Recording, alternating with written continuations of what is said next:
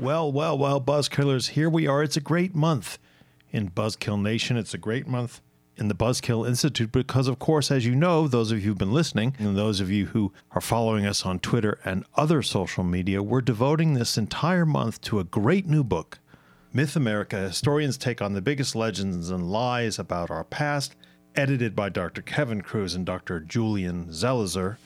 And I'd like all of you to know that this episode is being brought to you by Sir Ethan Esty, who's a knight in the Duchy of Buzzkill, an important member of Buzzkill Society. I've known him forever. We went to college together. So, Sir Ethan, if you're out there listening, this is coming from you, and your support makes it possible. And very, very fortunately, Professor David Bell, who wrote the first chapter called American Exceptionalism, has agreed to come on the show and talk about that aspect of this book and that aspect of one of the most important, that thing is one of the most important myths in American history. Thanks for coming on the show, Professor. Thanks very much for inviting me. We should give your full title, which is the Sidney and Ruth Lapidus Professor in the Era of North American Revolutions. And you are at Princeton University. And perhaps more important, although I shouldn't sort of try to juggle titles this way, the director of the Shelby Cullom Davis Center at Princeton, which is perhaps, again, the most important American history institute in the United States. Why did you choose American exceptionalism as the topic for your chapter in this new book? I was assigned the chapter. You were assigned the chapter. Even better. This was my homework, yes.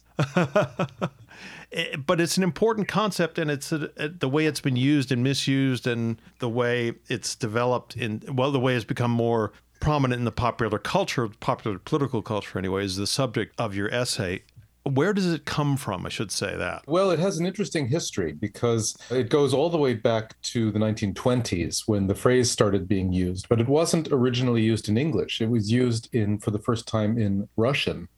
And the person who used the phrase for the first time was none other than Joseph Stalin. This is amazing. There's a somewhat twisted history to the concept. To explain, why would Stalin care about American exceptionalism, you might ask? Well, back in the 1920s, America had a communist party. It was trying to develop support, and it was mostly failing. It did have a fair amount of support, particularly in places like New York City, but it wasn't anything like an important national party that can compete with the Democrats and the Republicans. And the Soviet Comintern and Stalin were annoyed about this and called upon the American communists to explain why they were doing so poorly. And Jay Lovestone, who was one of the leaders of the American Communist Party at the time, wrote to Stalin that, conditions were different in America. You couldn't expect that America would develop historically in the same way that European countries had done, and therefore it was going to take longer for communism to develop here and maybe to develop in different ways. And Stalin would have none of this. He said, you can't claim a separate path for America. You can't claim American exceptionalism. This is the phrase used in Russian, isklutichilnost. And for Stalin, this was very important because you couldn't give any leeway to the different communist parties around the world. It was very important that every communist party have the same basic party line around the world. He didn't want to allow independent communist parties to get going. He knew that way lay ruin for his own enterprise. So the American communists translated this and they loyally repeated, yes, we will have no American exceptionalism whatsoever. And you might have expected the concept to die basically there and then in the period of the Great Depression, except that there were a lot of American intellectuals who came out of a kind of left-wing socialist, even communist background. Yeah. And in the 1950s, a lot of them started to ask, why has America developed in different ways from other countries in certain ways? Why has it not developed a strong socialist or communist party? Why has it not developed the same sort of social safety net that some other countries had done, for example, with the universal healthcare system? And so they reached back to that concept that had been floating around since Stalin in the 1920s and said, maybe there is such a thing as American exceptionalism. So that's really where the term really started to enter American parlance in a serious way. But you say early in the chapter that, a lot of places can talk about exceptionalism. There can be Haitian exceptionalism in your field, especially the, Atlantic revolutions. There's certainly French exceptionalism. The British and the Japanese sort of take their own island exceptionalism as a given. So it's not necessarily, even though politicians in the late 20th century and the early 21st century want to see it as American superiority, the American exceptionalism itself is a term that can be applied in all kinds of places, or was a term that could be applied in all kinds of places. Yes, absolutely. I mean, the more that I looked into this subject and the more that I was working on it, the more absurd the entire concept seemed to me. Yeah. Really for two reasons. First of all, as you say, lots of countries can claim to be exceptional in one way or another, right? In fact, the French often talk about what they call l'exception française, the French exception. The Germans have the Deutsche Sonderweg, the German special path. You look at almost any country around the world and you can find somebody talking about their exceptionalism, not surprisingly, because, what does it mean to be exceptional? Well, it means to differ from all the other countries, but differ in what way? Well, you can always find a way in which one country differs from other countries. And so you can talk about their exceptionalism. So that's one reason why I think the term is fairly absurd. The second reason is that, and this is why it's particularly absurd for American politicians to use it, if you're going to talk about exceptionalism, this means making a comparison. It means comparing one place to another. It means comparing the United States to other countries. That means that you actually have to know something about other countries. You can't simply say we're different unless you can say, well, the other country is like this and we are like that. But if you don't know anything about the other countries, then it's rather absurd to even start to talk about yourself as exceptional. Very few of the American politicians who talk about American exceptionalism ever actually say anything at all about other countries. Maybe they'll say, well, other countries are less free, but they don't say, well, how less free, in what ways less free. They just assert it. And in fact, most of them, needless to say, don't really know that much about other countries. So they're simply asserting this without any real basis. When the social scientists started to use American exceptionalism, there was a certain model they had of social and political development, which they saw as being more or less the norm for European countries.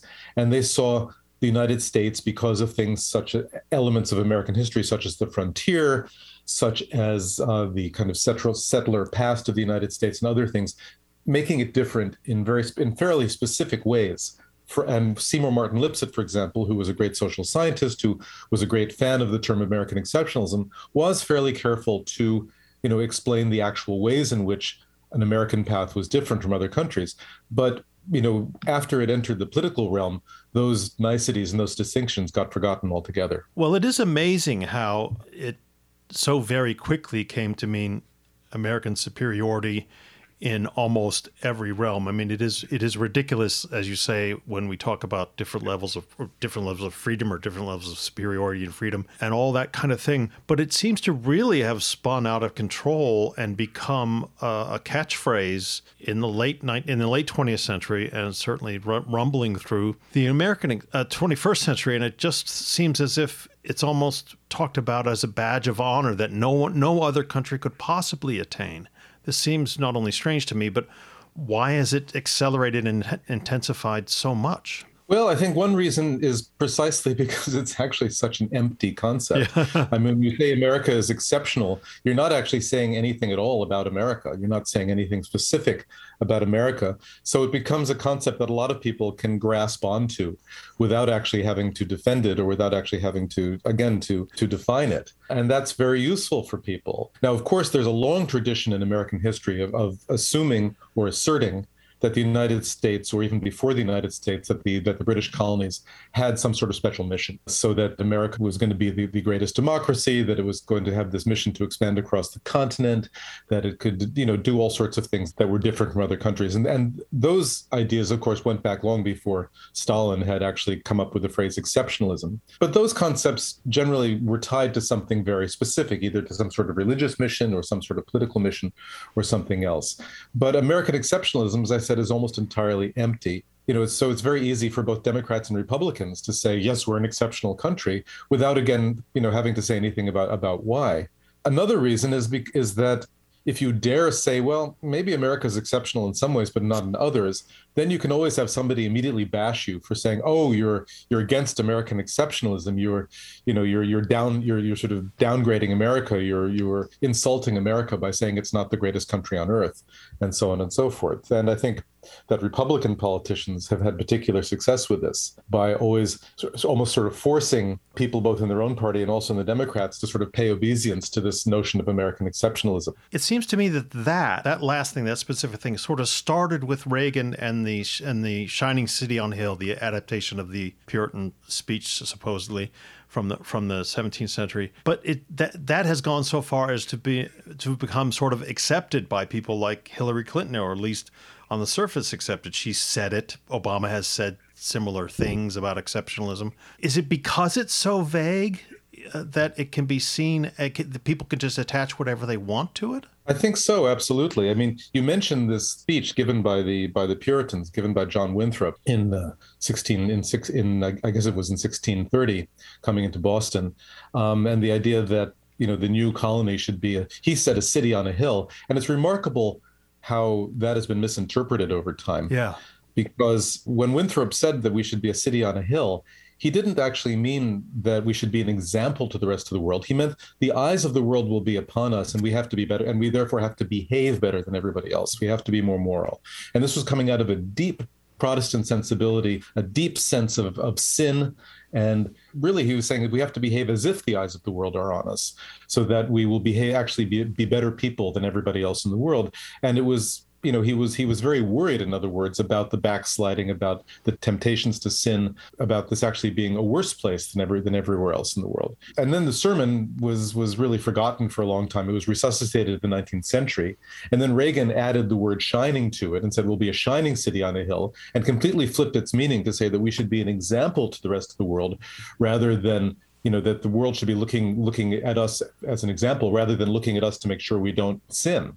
And then, even, for example, Hillary Clinton, when she accepted the Democratic nomination in 2016, said, I still believe that we should be Reagan's shining city on a hill. But as you say, it is precisely such an empty concept that a lot of Democrats were actually very happy to embrace it, because they didn't actually have to agree with anything the Republicans were saying about why we're a better country. They could just say, yes, we're of course, we're the shining city on the hill. We're the example to the rest of the world. Even Obama. Now, Obama actually got into trouble with this, because there was a news conference in which he was asked, do you think that, do you believe in American exceptionalism? And Obama replied, well, sure, I think Americans believe that we're exceptional, just like the Brits believe they're exceptional, just as the Japanese believe they're exceptional, and so on and so forth. And the roof fell in on him. Yeah. The Republicans all said, oh, he, this terrible communist Muslim Kenyan socialist doesn't think that America is exceptional. And Obama actually very quickly started to backtrack and started to drop references to American exceptionalism to half his speeches because of this, because he knew,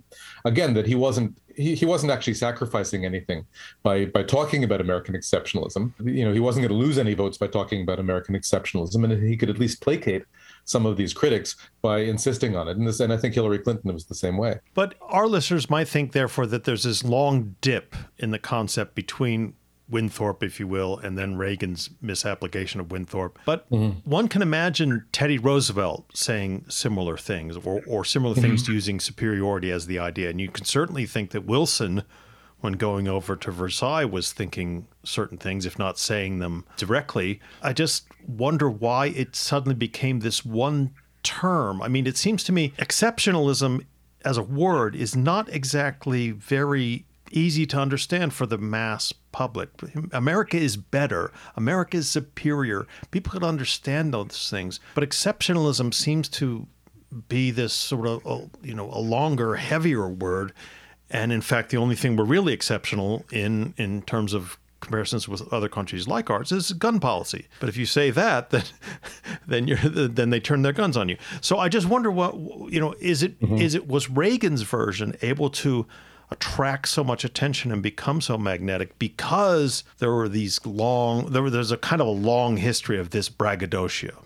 Well, there's certainly a long history of the braggadocio. I mean, although often, again, for a long time with a certain degree of moral caution alongside. So that, for example, at the time of Teddy Roosevelt, we had just won the Spanish-American War, which people still don't always realize. Although if you go to Daniel Immerwahr's chapter in the book, which is a great chapter, he talks, for example, about the growth of American empire. When we won the Spanish-American War at the very end of the 19th century, we actually, for the first time, got a serious overseas empire. We had the Philippines, a very, very large and populated Asian archipelago, as effectively an American colony.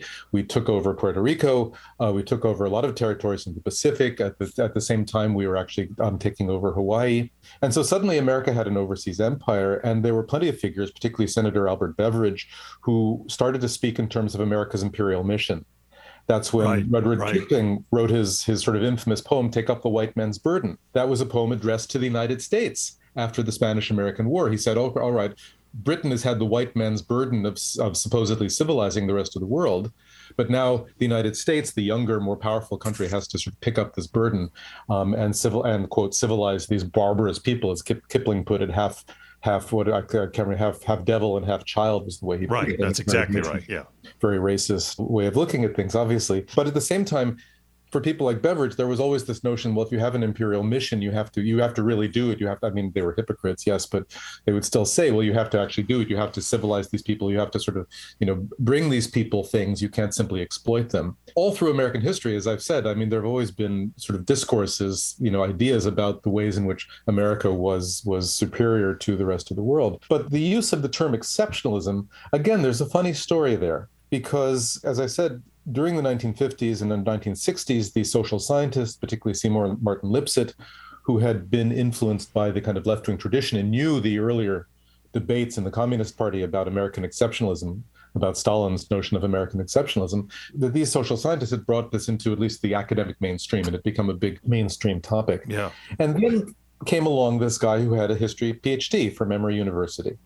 And that guy was Newt Gingrich, another radical, slightly different stripe of radical from Joseph Stalin, but very much a radical. Yeah. And one thing about Gingrich, who has been, I think, by far the most important person in popularizing politically the term of American exceptionalism, the thing about Gingrich to remember is that he really thinks of himself as an intellectual. I mean, he has a PhD in history. He likes to read scholarly articles, scholarly books. He writes books that he thinks of as scholarly books. And so he came across this term of American exceptionalism, and he realized with his kind of instinct for the political jugular that this was actually a very effective way of attacking Democrats. So already in 1994, during this hinge election, when the Republicans took over control of the House of Representatives for the first time in I think 40 years, during this election, Gingrich started using the term American exceptionalism in his stump speech, in the regular stump speech that he gave again and again and again, not only in his own district, but across the country, stumping for Republican candidates. And what he said, he wasn't so much interested in American exceptionalism himself. He was interested in the fact that supposedly the Democrats didn't believe in it. The Democrats see America as a country like any other. We don't have any special mission. We don't have any special grace from God. We don't, there's nothing that makes us different or better. So in other words, the Democrats don't believe in American exceptionalism. And this is a reason that you should really mistrust them and vote for the Republicans. And clearly, I can't really say whether it worked or not, but clearly Gingrich thought it worked. And he has ever since really kind of ridden this hobby horse of American exceptionalism, so that he's published books with American exceptionalism in the title. There was a film that he did with his wife Callista about American exceptionalism. He has come back to it again and again and again and again and again. He just loves the idea, and he loves the political efficacy of it, because he sort of forces the Democrats onto the defensive with it. He says, you don't believe in American exceptionalism. And of course, a lot of the Democrats simply shrink back and say, yes, we do. Yes, we do. Yes, we do. Well, with Gingrich, we've done other shows on Gingrich, and it is remarkable how he is this sort of asteroid that hits American political discourse in the late 20th century. And what seems to be so strange about it is, at least initially, to me, people didn't push back in the 90s anyway and say, well, no, the only thing we're exceptional about is guns, and the only thing we're exceptional about is not having universal health care. So, why are these good things? Why are you turning this into a cheerleading chant? Well, I can see it's quite understandable why the Democrats didn't push back in the way you say. I mean, I think most Americans are fairly patriotic. Most Americans, believe in the country. Most Americans have some vague idea that, yes, we are different from other places and better in some ways. Again, the way that people in most countries do have that sense. Right. And so, it's one thing to campaign on a pledge, well, we can be better. And that's what a lot of Democrats have often tried to do. But you run into difficulties as soon as you start emphasizing the part of we need to be better, which is the part which says we're not so good. Right? Yeah. And so, yes, I would agree with you, obviously. I mean, I'm a Democrat. I think that our gun policy in the United States is abhorrent. I think that, the idea that we don't have, true national health care is really awful. I've lived for a long time in Western Europe, and I think that they actually God forbid, they do a lot of things better than we do. They have longer life expectancy. They have lower crime rates. They don't have as many mass shootings. But again, you start to say these things in American politics, and you immediately can get jumped on for saying, you're being unpatriotic. And of course, there's an extremely long tradition in American history of smearing political opponents as traitors, as communists. Right. Goes back to, certainly Joe McCarthy. Again, I think one of the reasons why the term American exceptionalism was so useful for a lot of Republicans, and particularly for Newt Gingrich, was actually precisely that, it was no longer really polite or accepted to say the Democrats were traitors. You could say they're socialists. But then a lot of people would say, well, what do you mean by socialists? They don't really understand that. Or, and you could call them communists. And of course, now for somebody like Marjorie Taylor Greene, every Democrat is, ipso facto a communist. They have no idea what communism means for that matter. Right. But again, American exceptionalism is this delightfully empty term. You don't have to attach it to anything. You don't have to say that, they're planning to take over the healthcare system. You don't have to say, that they're planning on giving all our secrets to Russia. Oh, wait, that wasn't the Democrats. All you have to do is, again, say they don't believe we're better. They don't believe we're different. How dare they?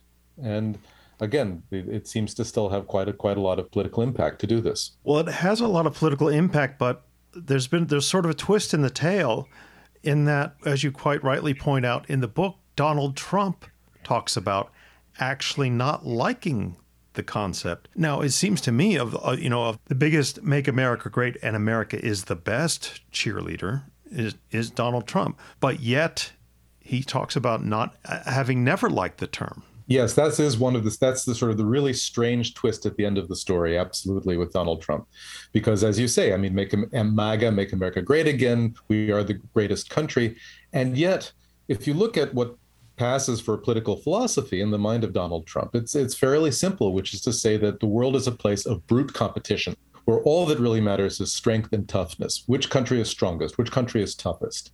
And for many, many years, Trump has actually gotten a great deal of mileage out of the idea that the United States is actually not tough or strong enough, and that other countries are, to use one of his favorite phrases, eating our lunch. He says that again and again and again. He says we're being taken advantage of. We are the laughing stock, another phrase which is absolutely central to the Trumpian lexicon. We are a laughing stock. So, for example, during the 2016 campaign, he would say, China's eating our lunch. Germany is making us a laughing stock. All these countries are doing better than we are. And then somebody actually asked him in the 2016 campaign about American exceptionalism. And he actually said, I don't like the phrase, because what matters is competition. What matters, that all these countries, all these countries think they're better than us. And guess what? Maybe they are, because they're eating our lunch. And we need to do better. We need to be great again. And there are times, because he's hardly a model of consistency, of course. There are times when he's used the phrase American exceptionalism. For example, during his acceptance of the nomination in 2020, in his acceptance speech at the Republican convention, he did use the phrase American exceptionalism that his speechwriter had put in there, but it completely contradicted his real political philosophy, which is basically just, we are in this dog eat dog world, this zero-sum world of brutal competition, and we need to basically be better and stronger than everybody else. And again, it's one of the ways in which his foreign policy was, broke with such a long tradition of both Democratic and Republican foreign policy, which had placed an emphasis on human rights and things like that. He didn't care. He didn't give a flying F about that. All he really cared about was beating people, winning, to use another Trumpian phrase. It'll be interesting to see when Trump finally fades from the scene, if he ever does, whether other Republicans will go back to talking about American exceptionalism in the Gingrichian mode, or whether they will sort of stick to the Trumpian populist sort of line that, we just have to beat these other countries. We just have to beat them into the ground. Well, the book, it's obviously going to have a lot of resonance with academic historians and then academic adjacent people like me. Do you think, and do you hope, I assume you hope, that it will have some impact in the broader culture, that it's not just going to be people who read the New Yorker, it might be other people as well? I would hope so. I would hope very much that this will be read. I think there really, there are a lot of people out there who are interested in, who have a genuine and often very well informed interest in American history, who buy books on American history. No, would this appeal to, to kind of a hardcore Gingrich supporter or a hardcore Trump supporter? Probably not. But that's still a fairly small that's a minority of the population. And I think there are a lot of people who will be genuinely interested, and I hope they will.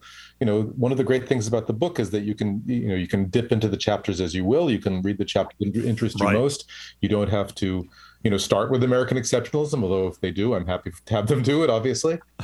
You can really read around. And, and there are lots of fascinating chapters in the book. As I said, Dan Immerwahr's chapter about how America really does have an empire is absolutely terrific. Kevin Cruz's chapter is great. So I think it should be, I think, a book I hope that would be also very entertaining for people. I think a lot of the chapters are really, one of the things that my editors did is they found a group of historians who are really good writers. So I think the chapters are certainly not meant for other academics. I mean, they're not so much meant for researchers to go back to. They're really meant as a kind of intervention in public debate. Well, and I'm going to assign it in classes, and I hope that a lot of history professors will assign it in some of their, intro classes to American history, because it might be perhaps the first time that students will ever have been exposed to the idea that these myths not only are false, but are so strong in the culture and potentially damaging. No, I mean, I think there's always so many myths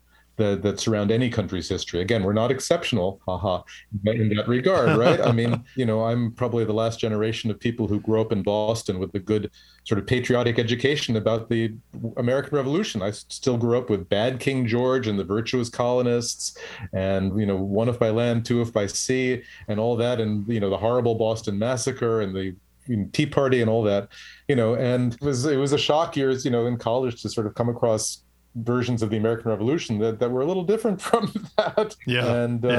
So I think history is always there's always myths, and we're always going to need to be sweeping myths aside. So I hope the book will contribute to a sort of healthier and more well-informed public debate. Well, we're certainly going to promote it very heavily. It's on the Buzzkill bookshelf. It's on the blog post for this episode and the succeeding episodes that deal with this book. So it just remains for me to say thank you so much, Professor, for coming on the show. Well, thank you very much for inviting me. And we'll say to everyone else out there, please go to ProfessorBuzzkill.com for all the shows and all the information, and that we will talk to all of you next week.